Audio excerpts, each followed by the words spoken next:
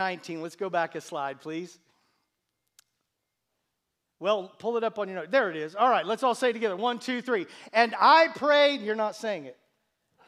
All right, 1, 2, 3. And I pray that you, being rooted and established in love, may have power together with all the Lord's holy people to grasp how wide and long and high and deep is the love of Christ, and to know this love that surpasses knowledge, that you may be filled to the measure of the fullness of God. What a powerful scripture. The whole idea is that we're to be rooted in love. Now, we've been picking this scripture apart and trying to highlight different portions. I want to draw your attention to this idea. The root is not love. The root is not love. We're to be rooted in love. Love is the soil. Love is the culture. Love is what the roots dig down deep into. And the deeper you go into love, love becomes this barrier that makes it harder and harder and harder for you to get uprooted out of love. Love is not the root. It's the ground that we're to be planted in. You being rooted and established in love. I want you to know that when we get there, love can still move mountains. We walked into where, if I'm a little hoarse, I was praying all night last night, most of the night, there at the football stadium. And, you know, there are going to be some people that are going to look at last night, and they're going to be Pharisees. And they're going to say, well, you only had 30,000 and not 60.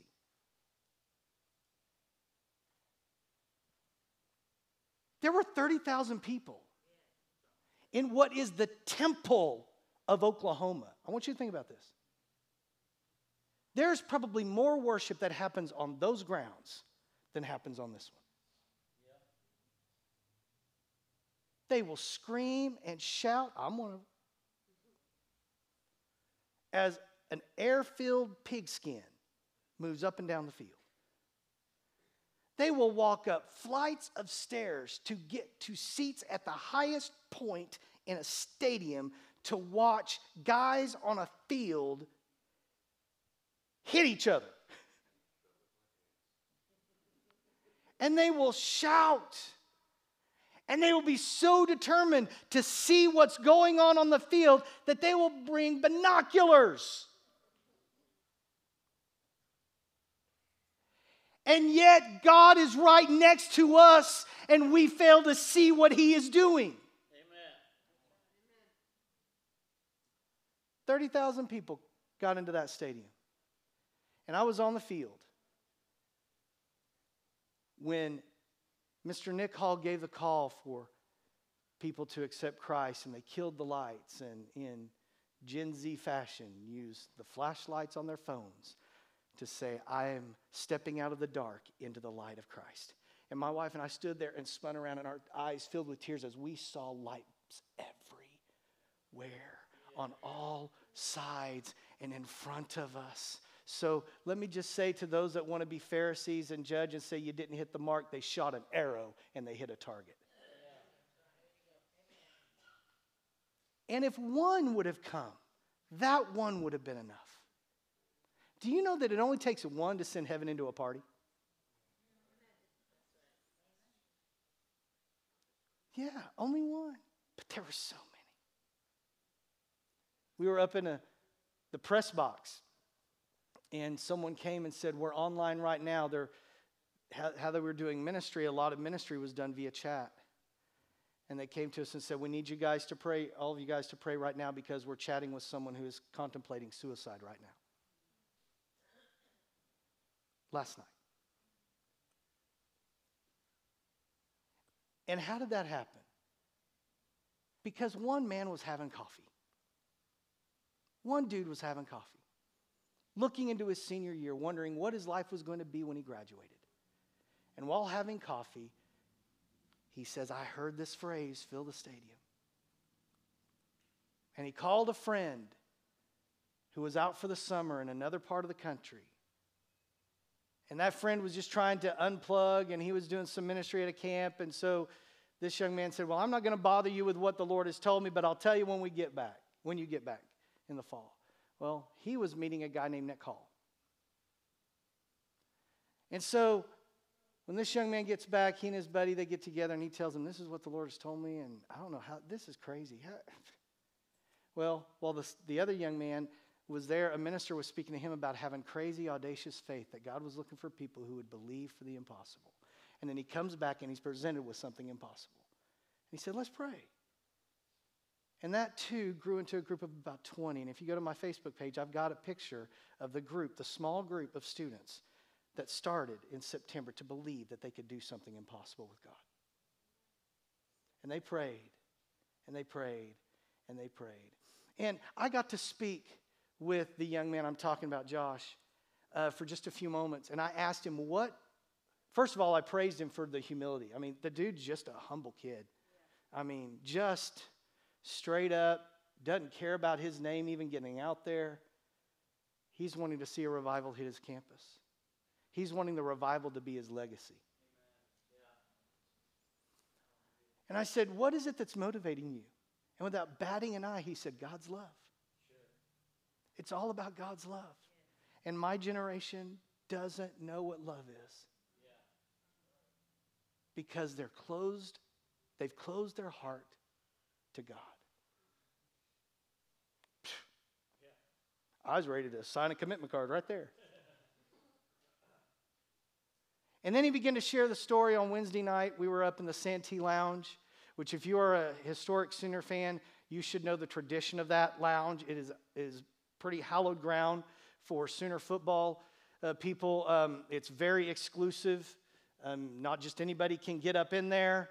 And these kids were meeting for prayer on the South Oval, prayer and worship on Wednesday nights on the South Oval. And then someone gave them a room with 75 that would seat 75, and they crammed 120 some in there, so they had to give them another room. Oh, yeah, they didn't ask for permission for the other room. They just went ahead and took it and assumed that they could have it.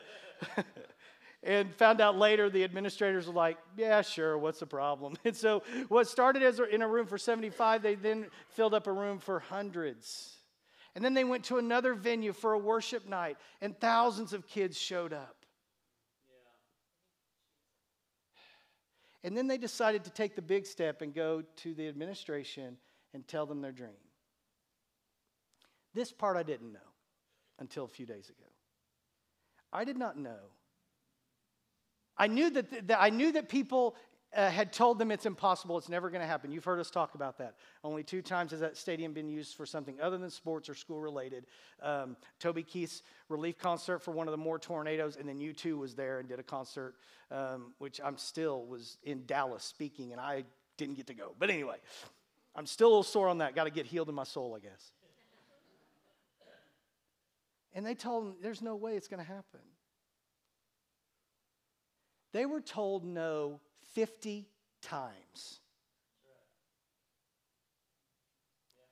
50 times they walked into that administrative office. They sent emails and texts. 50 times they were told no, and they did not give up. That's right. In fact, the administration came back to them and said, hey, what about Lloyd Noble? You know, that's 11,000. And without batting an eye, the 2 of them said, no, God said the stadium. He didn't say the arena. Right.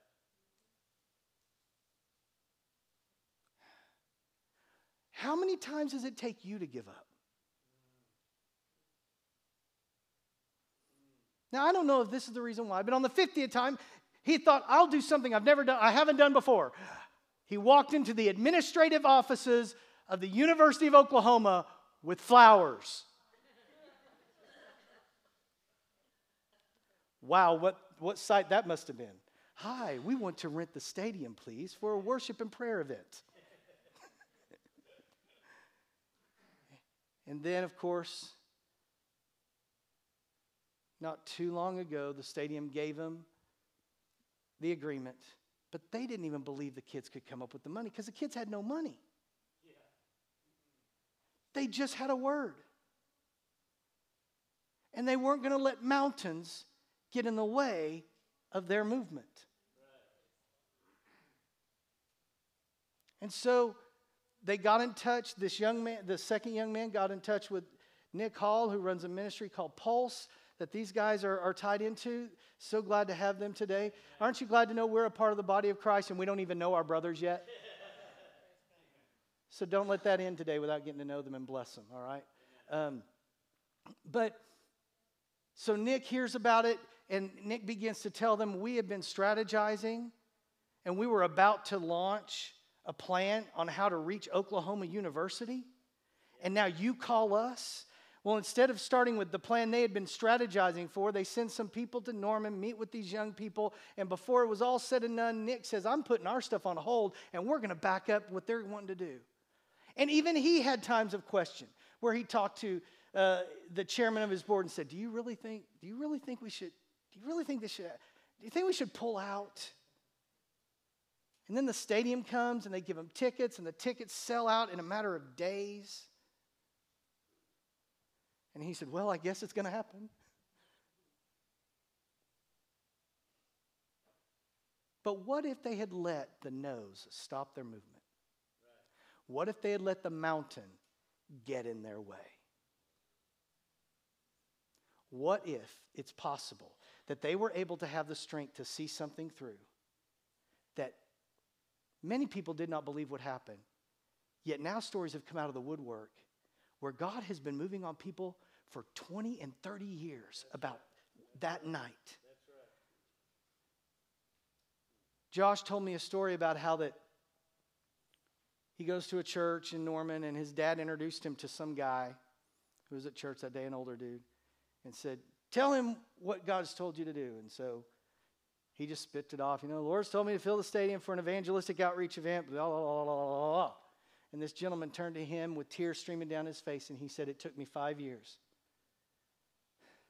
But I took my lunch break every Friday, and I snuck into that stadium, and I have anointed every single number of every single seat in that stadium because the Lord has told me that a revival is going to start here.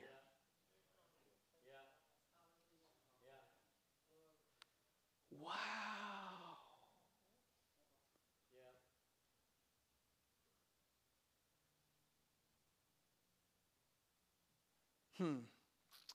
I think love can still move mountains. And I want to tell you a story that many of you are familiar with if you grew up in Sunday school with flannel graph.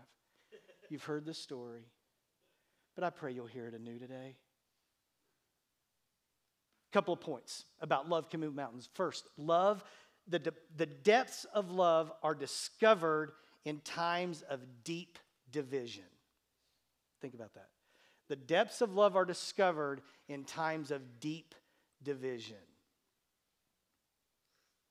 Those of you that are married, you want to know when you really discover the depth of your love? When there's division between the two of you. When there are issues between the two of you. And what happens a lot of time when we're younger and in love, we don't want to deal with the issues, because we're so in love. Love conquers all. And we just shove the issues away. Not realizing that it is a lie of the devil that time heals all wounds. Love heals all wounds. And God can, I love this. Nick said this last night. It was one of those I immediately downloaded into my brain. So Nick Hall, I give you credit for this. This was a great line. God can't heal what you keep hidden. That's right. So let's talk about the depths of love being discovered in times of division by telling you a story. I've told you before, so I try to teach a little bit of Bible around here. The first 4 books of the New Testament, are called the Gospels. Everybody agree with me, right? Matthew, Mark, Luke, and John. But do you know what the first 3 are called? They're called the Synoptic Gospels. That means they're similar. They tell the same similar stories. But we talked about how that the Bible doesn't contradict. The Bible has these 3 guys telling stories about Jesus from different vantage points. So they pick up on different pieces of the story. John is just John. But John primarily focuses on the last stages of Jesus' life. But it's cool when you take a story from the Synoptic Gospels, especially when you realize that it's told in two different books. And if we'll layer them together, we get a better picture of really what's going on. I want to do that for you today. So if you have your note sheets, I've given it to you in what's called a harmony of the Gospels. It's one story, but I'm piecing it together in order. And this story is found in the book of Mark, and it's also found in the book of Luke. So if you've got your Bible app, your app with us today, the New Life app, you can also do notes online there as well. Here we go. Chapter 2, verse 1 of Mark. When Jesus returned to Capernaum. Let me tell you something about Capernaum. There is debate on the importance of Capernaum in Jesus' life. There are some evidence, everybody listening? There is some evidence to back up the idea that Capernaum was the base of Jesus' ministry. That perhaps Capernaum became Jesus' hometown. How many of you are, oh, this may be dangerous. How many of you are living right now in the town you were born in? Raise your hand. How many of you would say the Oklahoma City Metro is my home? So your home is not based on where you're born, it's where your roots are. And there are some who, there's evidence to state that Capernaum was Jesus' home, where he stayed. And okay, there's a reason why I wanted to start there. When Jesus returned to Capernaum, several days later, the news quickly spread that he was back home. So for those of you that are used to the NIV or the New King James, around here we use the New Living a lot, just because it's easier for people that don't know anything about God to understand. But it picks up on some great modern evidence that they've uncovered. This idea that Capernaum was Jesus' home is right here. So he comes home. Now what do you do when you go home? I go home to a house, right? Perhaps Jesus was in his house when this occurred. Luke 5, verse 17 picks up the story. One day while Jesus was teaching, what was he doing in his home? Teaching. Some Pharisees and teachers of religious law were sitting nearby. Everybody say sitting. Sitting. All right. Bible school for just a moment. Jewish culture is the exact opposite in this area of Greek culture, which is what we are doing right here. In Jewish culture, the teacher sat and the listener stood. So it was an authority kind of thing if you were sitting. So imagine with that information, Jesus is sitting maybe on one side of his house, and he's teaching. And notice who might have been on the other? The Pharisees were sitting. Almost like a battle of authority in the house. Do you know what's going on in the Church of America right now? It's a battle of authority. Do the Pharisees have the authority, or does Jesus have the authority? Does your opinion have the authority, or does the heart of God have the authority? So why were they there?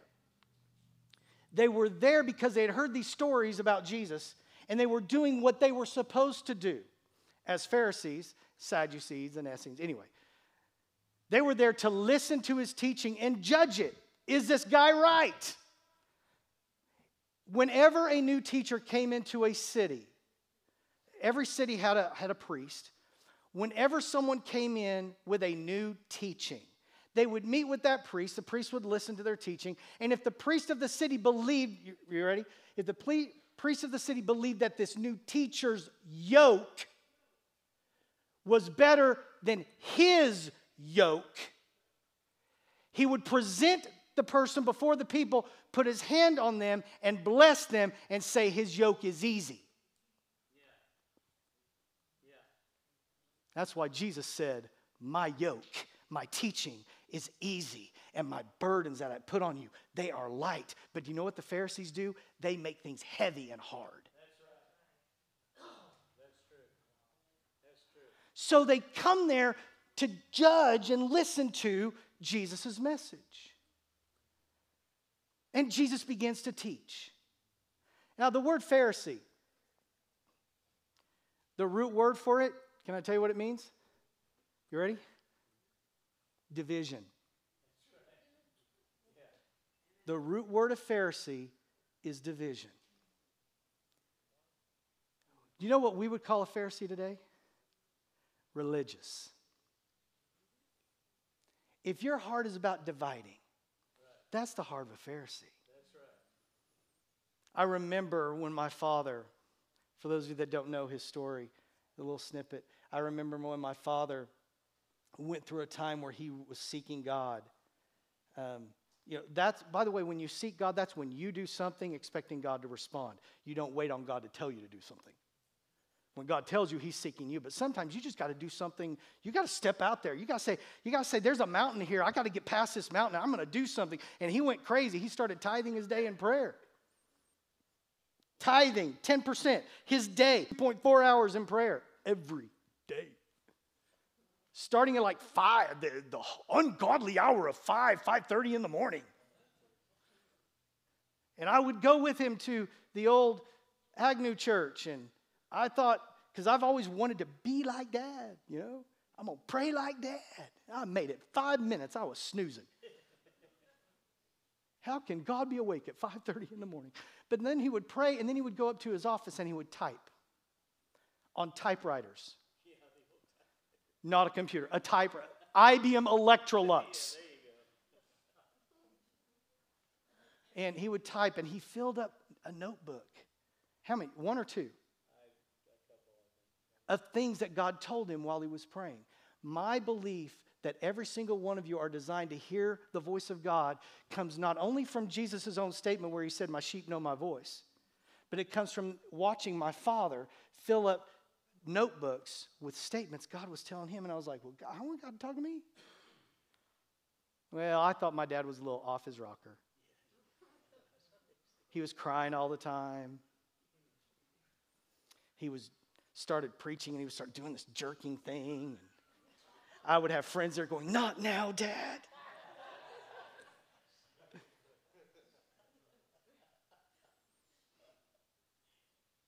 But then he told me one time, he nailed it down what was happening. He said, God has showed me the Pharisee in me.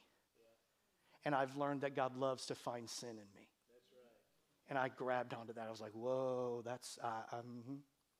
By this time, I was in Bible school, and I was learning about what I'm telling you, and I was like, yeah. Pharisees are divisive, and they're focused on themselves first. It's what they want. Their power, their position. And they're in Jesus, get this, they're in Jesus' house where Jesus is teaching, and they're sitting there judging what he's saying. Gosh, anyway. I could meddle, but I'm going to leave it. One day while Jesus was teaching, some Pharisees and teachers of the religious law were sitting nearby. It seemed that these men showed up from every village in Galilee and Judea as well as Jerusalem. You know what? When God begins to move, the Pharisees come out of the corners. That's true. And the Lord's healing power was strongly with Jesus. Why do you think perhaps God's healing power was strongly with Jesus? Because there was opposition to the message of love, and God was not going to let Jesus down. Amen. Remember that statement. God was not going to let Jesus down. Back to Mark chapter 2. Soon the house where he was staying, was so packed with visitors that there was no more room even outside the door. As I was reading this week, it reminded me of one of my missions trips in Quito, Ecuador. And we went up to this church building. No, sorry, it was Quito, Ecuador. Went up there, and we had just flown in. I was tired. My buddy was tired. Our mentor was going to speak that night, so we had the night off, but we decided to go and be there and support him. And we get there, and there's this building, seats maybe 100 people, maybe. And there's windows everywhere, and there was like nobody in there. It's kind of like church in America or Oklahoma City, Everybody waits until the worship is done to show up. And that's kind of how it was there, because they're on their own time clock. We found this out. But man, by about 8 o'clock, they were hanging in the windows. They were all outside. It was crazy. And that's the night that Dr. Tunstall pulled me and my buddy up and didn't give us a heads up, said, we're going to pray for people that walk up. And I've told you the story that the guy, 2 sons carried this old lady, and I'm thinking, go over there. Go over there.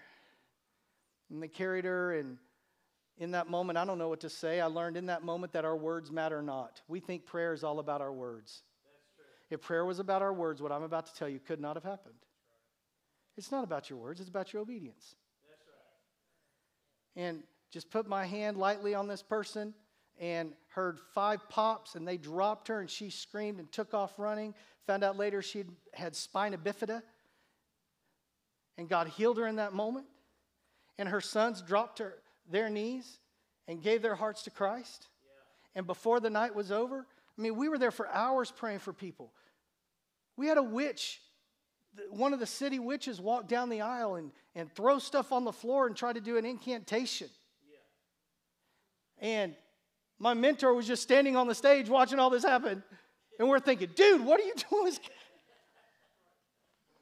And me and my buddy look at each other. We're young. We don't know anything. We're just full of the fire of God. And we walked over and said, not here. Not in Jesus' name. Get out of here. And she fell down and gave her heart to Christ that night. Yeah. But it's not about your words. It's about your obedience. Right. Okay? So soon, this place is filled with people. And yet occupying the prime seat were the divisive people. But the depth of love is discovered in times of deep division. Number 2 that I want you to write down is that love sees mountains of opposition as moments of opportunity. Love will cause you to change your view of things that are opposing you. And instead of seeing the problem, you'll see an opportunity for God to do something amazing. When I went away and was dealing with the passing of my mom, one of the things that the gentleman, the counselor, was with me, I did something. I'm not going to tell you what I did, but I did it by a stream because I love the sound of running water. And I love brooks and the mountains and stuff. And anyway, and there was this part where the water was running over the rocks. And he just asked me, he said, when you look at that right there, what do you see? I see rocks and water. And he said, why do you see the rocks first? And I said, I don't know. And he said, it's because the rocks represent your mistakes. And most everybody sees their mistakes first. Yeah. And they see their mistakes as the boulders. But he said, just think about this. Are the rocks in the way of the water, or is the water so powerful it finds its way around the rocks? Like, I like the sound of the last one. And he said, that's because God's love is so great and so powerful, it finds its way around every single rock in your life. And nothing will stop the movement of God inside of you. In fact, the more rocks, the louder God's noise. That's true. Wow. And when he said that, I said, I got a bunch of boulders. Love sees mountains of opposition as moments of opportunity. Let's continue with the story. Some men came carrying a paralyzed man on a sleeping mat. I got to tell you a story. I'm sorry, it's just here. I got to say it. When I was in college, I learned really, really quickly not to be late for class. I know some of you went to big universities where it didn't matter. My university, they knew if you were late. And the guy who was the mentor in the story I just told you was teaching this class, and I'm bringing up right now. And one of my buddies, his name was Danny Abels, was late for class. He had been up late, and he was sleeping in. It was an 8 o'clock theology class. Next to my father praying at 5:30, doing theology at 8 o'clock, that is not fun. And Dr. Frank looked at 2 of the upperclassmen, Steve and Kevin, and just went like this. And they went off to wake Danny up. But instead, the door opens a few minutes later, and they each have an end of the bed sheet. And they brought sleeping Danny and set him in the middle of the floor right in front of the teacher. And Dr. Frank just kept on doing his thing. And then we started noticing, and he always did this at the end of class, but we started noticing he was stacking up some books. And we were thinking, hey, we're out of here early. And he walked over, and he had lined it just right, and he dropped those things right by Danny's head. Whoosh, he shot up really quickly, was really embarrassed when he realized where he was. Never missed class again. But I remember to this day when they brought him in thinking, what are they doing? What if he's in his underwear?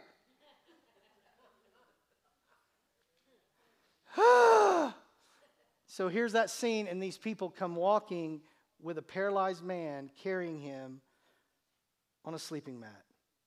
And they tried to get him inside to Jesus, but they couldn't reach him because of the crowd. A lot of these men were the Pharisees in the house that took up room for those that needed to hear what Jesus had to say. But those that were wanting to hear, that had heard the story, they were willing to stand on the outside of the house.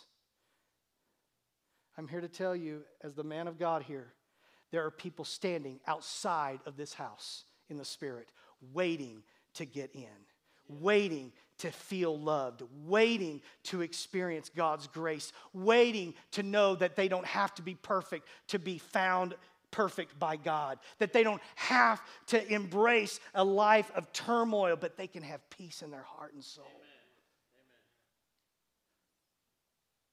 And they were waiting, couldn't get in. Some of us would probably have turned around and walked home and said, we'll come back to tomorrow's meeting. Yeah. No, we wouldn't. We've started texting. Anybody know where this is being streamed online?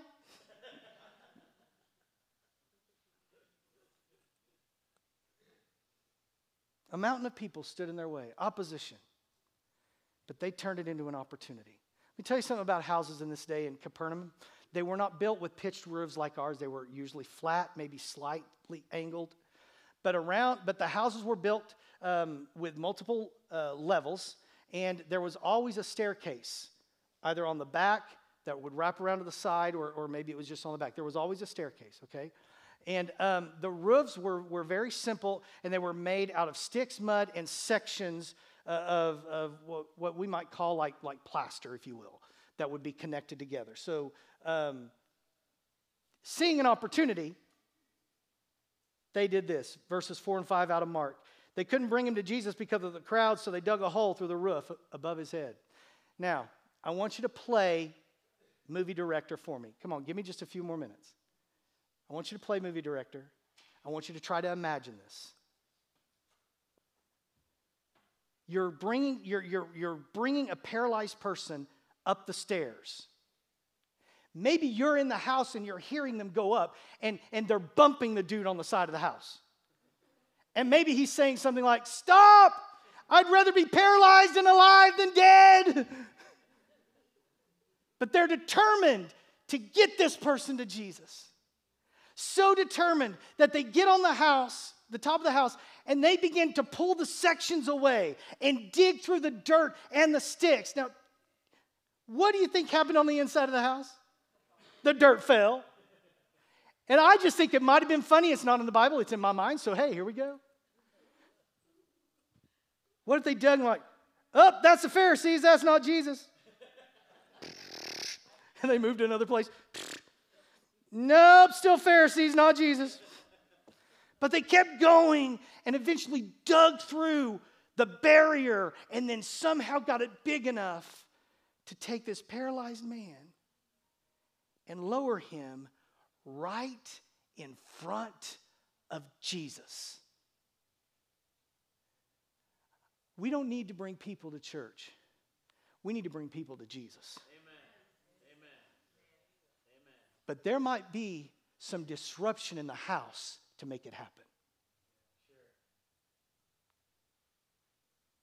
Then they lowered the man on his mat right down in front of Jesus. Seeing their faith, I love this. He did not look at the man and go, you have great faith. It was the faith of the friends who saw a mountain of opposition and determined it was an opportunity for God to do something amazing. And he looks up at them and sees their faith. If he looks at you right now, what level of faith does he see? Does he see faith for your bank account? Or does he see enough faith for your neighbor? Does he see enough faith for your child that is hurt and alone? Because you see, number 3, love sees the real issues that are at the roots of our problem. The Pharisees are watching this. The people are watching this. Jesus is lowered down. Jesus looks up and sees their faith and turns to the dude and says, your sins are forgiven. I just can't help but wonder if maybe some people in the house that day said, Jesus, you missed it. He's still paralyzed.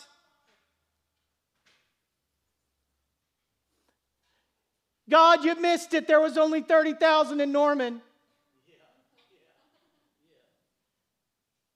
Because the Pharisee in us always is looking for something to point out, negative-wise.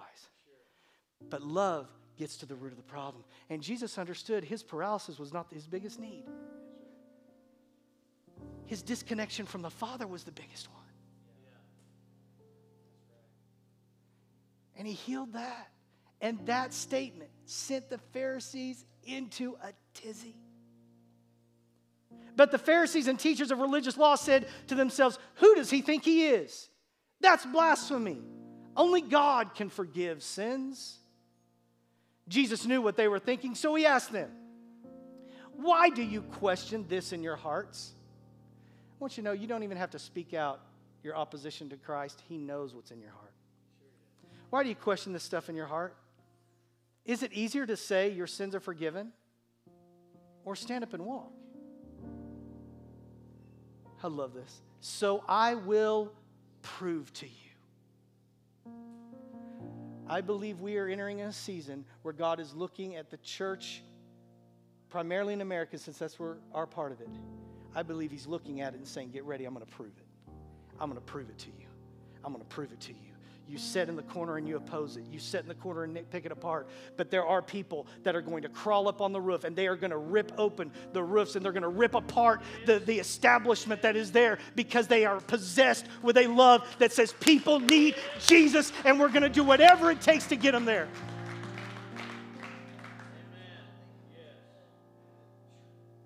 He says, I'll prove it to you. But notice what he's proving. That the Son of Man has the authority on earth to forgive sins. Jesus was not out trying to prove he could heal anybody. The greatest healing in your life is the forgiveness of your sins, not the healings of our body.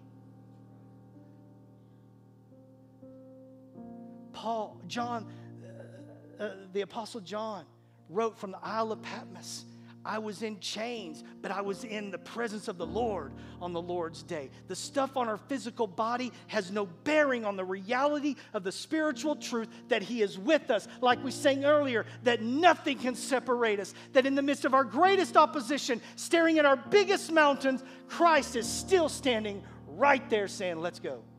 We got this because greater is he that's in me.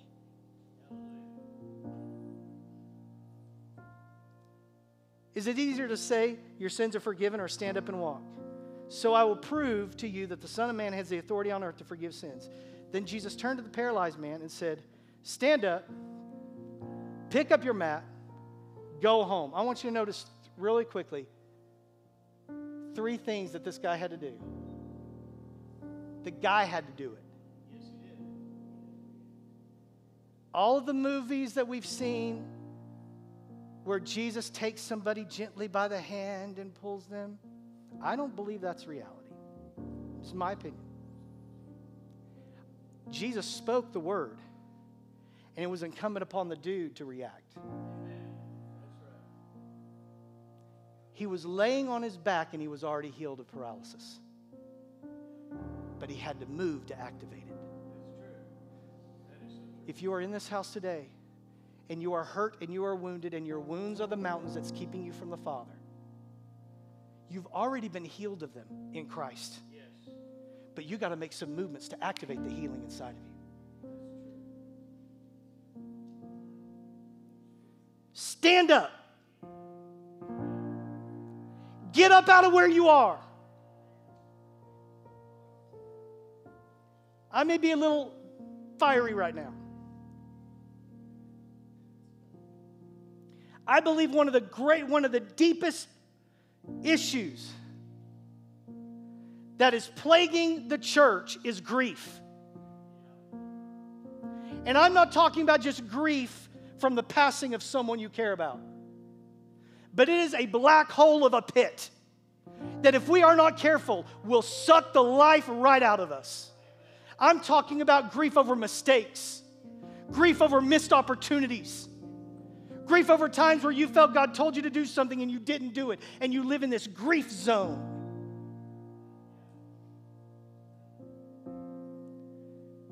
God needs to help you heal your grief, but please understand, we may be at the bottom of a pit in grief. And Christ may put somebody in your life to drop a rope over the edge. But you got to get a hold of the rope. You got to pull on the rope. You got to activate it. You got to say, I'm not staying in this pit of despair anymore. I'm meant to run free up on the ground, and I will forever grieve the passing of my mother, but I will not mourn her another day. Some of you are still mourning her.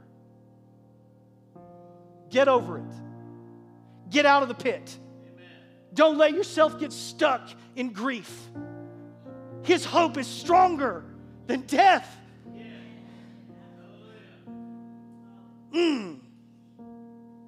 Stand up.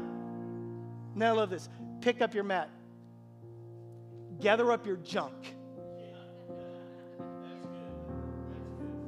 Gather it up. Why do I thought when we repented, we left everything there. We tried to teach you repentance is not, I'm sorry. Repentance is more than just, oh, I did this and I'm going this way, never to return again. No, repentance at its root is to change the way you think. And so what you got to do is the junk that reminds you of your mess, if you'll pick it up and stand up, He'll take those messy junk things and turn them into a message that He's going to use to help lower other people in front of Jesus. Some of you need to go back to go forward. You need to go back and pick up your junk and realize that your junk gets redeemed too. Pick up your mat, pick up your stuff, and then go home. You know where home is? With Christ. We are the body of Christ that meets as New Life Church at this location. And if you need a family, welcome home.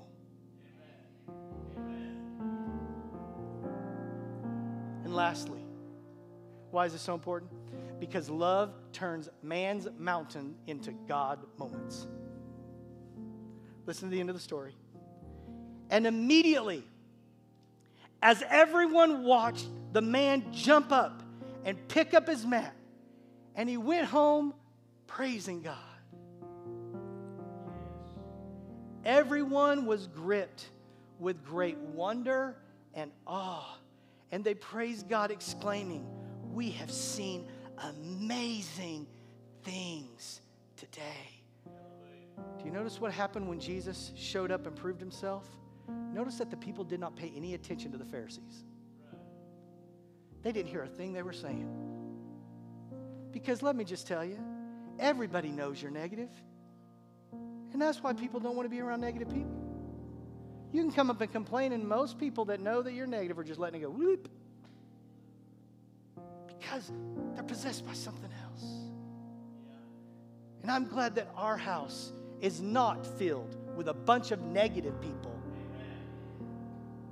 We might have some issues we got to work through. But I know in my heart that the foundation of this church is wanting to be rooted deeply in the ground of love.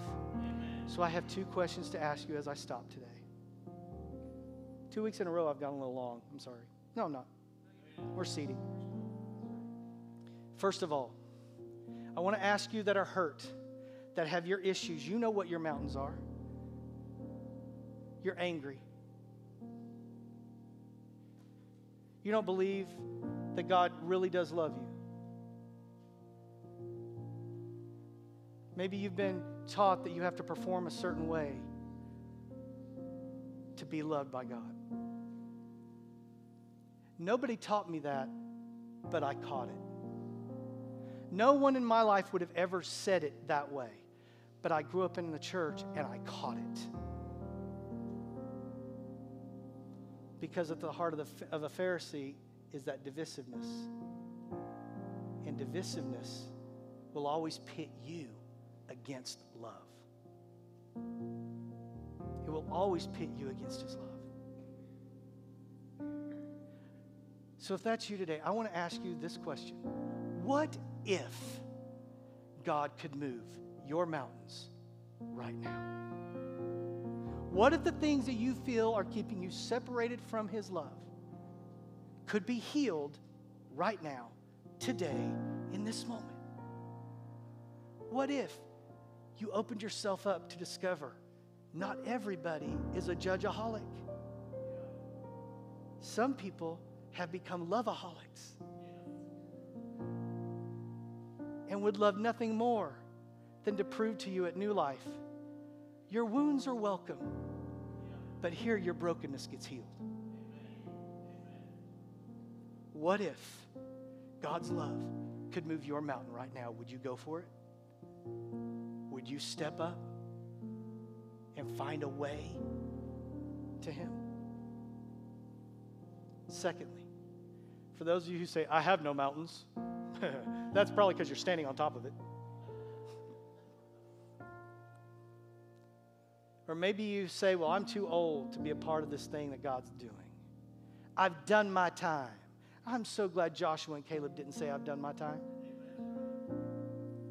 I grew up hearing preachers preach on the Joshua generation, and I always thought it was me.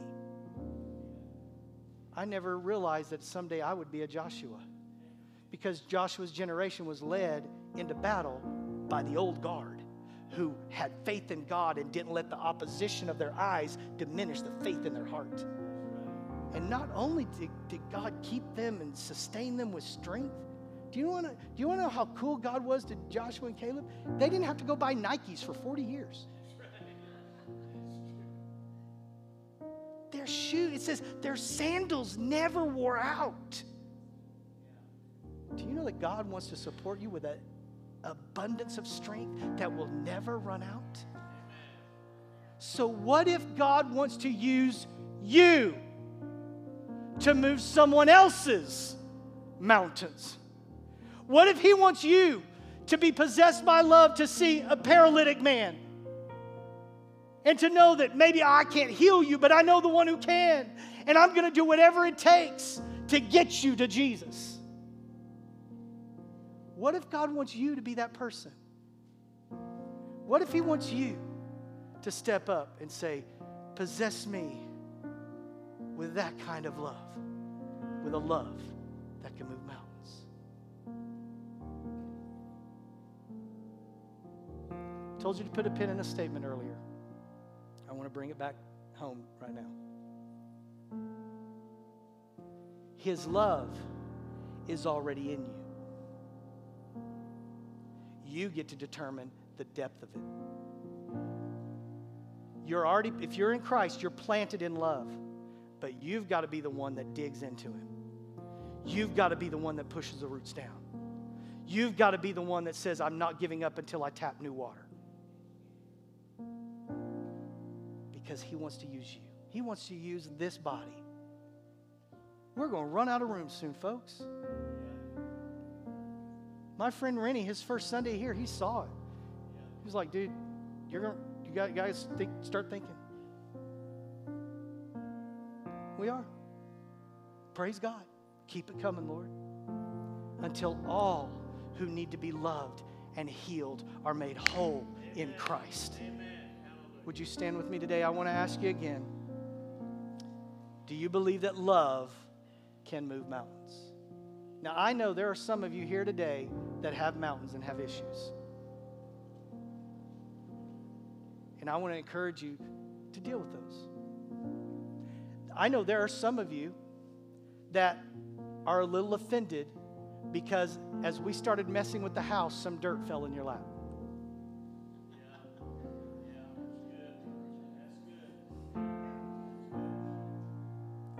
Can I encourage you to stand up and dust the dirt off? And let's celebrate Jesus together. And let's do whatever it takes to find the one paralyzed person in their life and bring them in front of Jesus. Father, I pray today, I thank you for our portion of the body of Christ. I thank you, God, for a group of people that are being drawn into a deeper connection with your love. I thank you, Lord, that we are learning to love each other very well because, God, your love is in us. And I thank you, Lord, that this church and this group of people has been known by their welcoming of new people as well. And God, may our arms only get wider, and may your love in us only get deeper. But Lord, some of us have got mountains that we need to have moved. And I pray today that just like those young men, all it took was a word, and they hung on to that word. And they saw something come to pass that others said was impossible.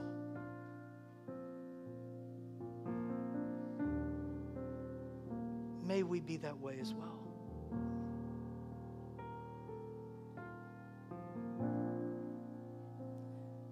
If you are someone, the Bible says, if you're ashamed of me before men, I'll be ashamed of you for my Father. So everybody open your eyes and look up at me.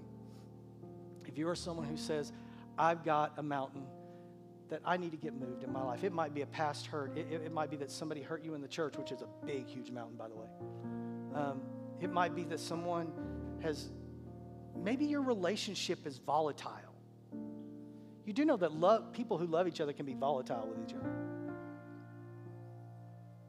It doesn't always have to be that way. My wife and I are firstborns. I love to joke that we love each other deeply and we fellowship loudly.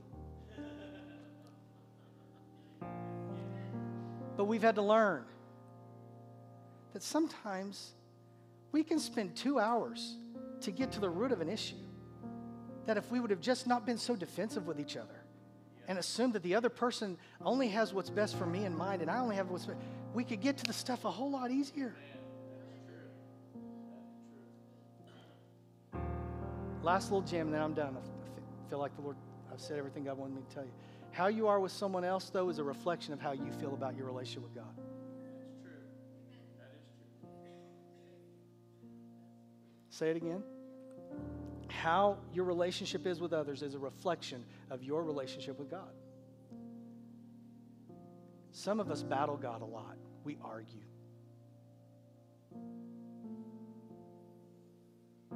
We waste so much time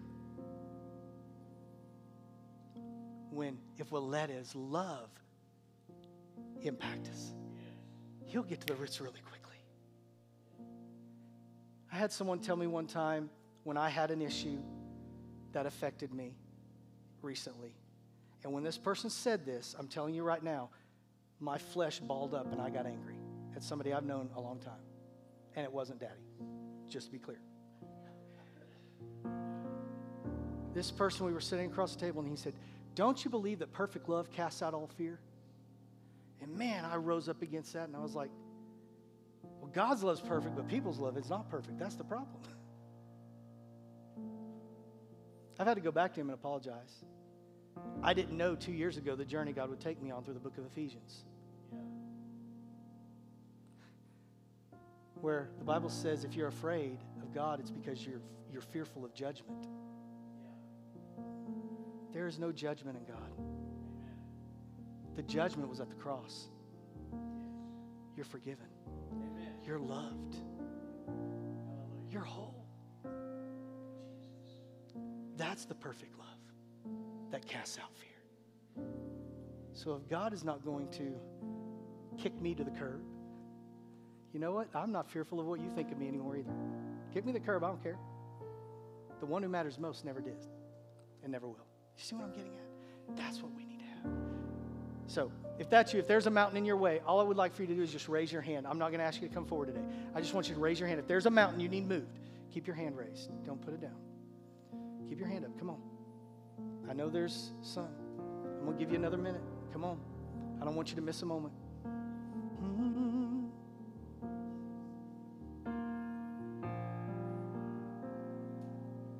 And keep your hands up. And if this one hits you, raise the other hand. If you say, I want to be used by God to move someone else's mountain, raise your hand. Okay? Those of you who answer to the second question, put your hands down. Those who answer the first question, keep them up. Keep them up. Keep them up. You are the body of Christ. The love of Christ is within you. Turn to someone whose hand is raised and go help move their mountain right now. Go. Move. Pray with them. Encourage them. Share what your mountain is. Be open with each other. God can't heal what you keep hidden. So share what your mountain is with someone who's coming to you right now. No one should be alone.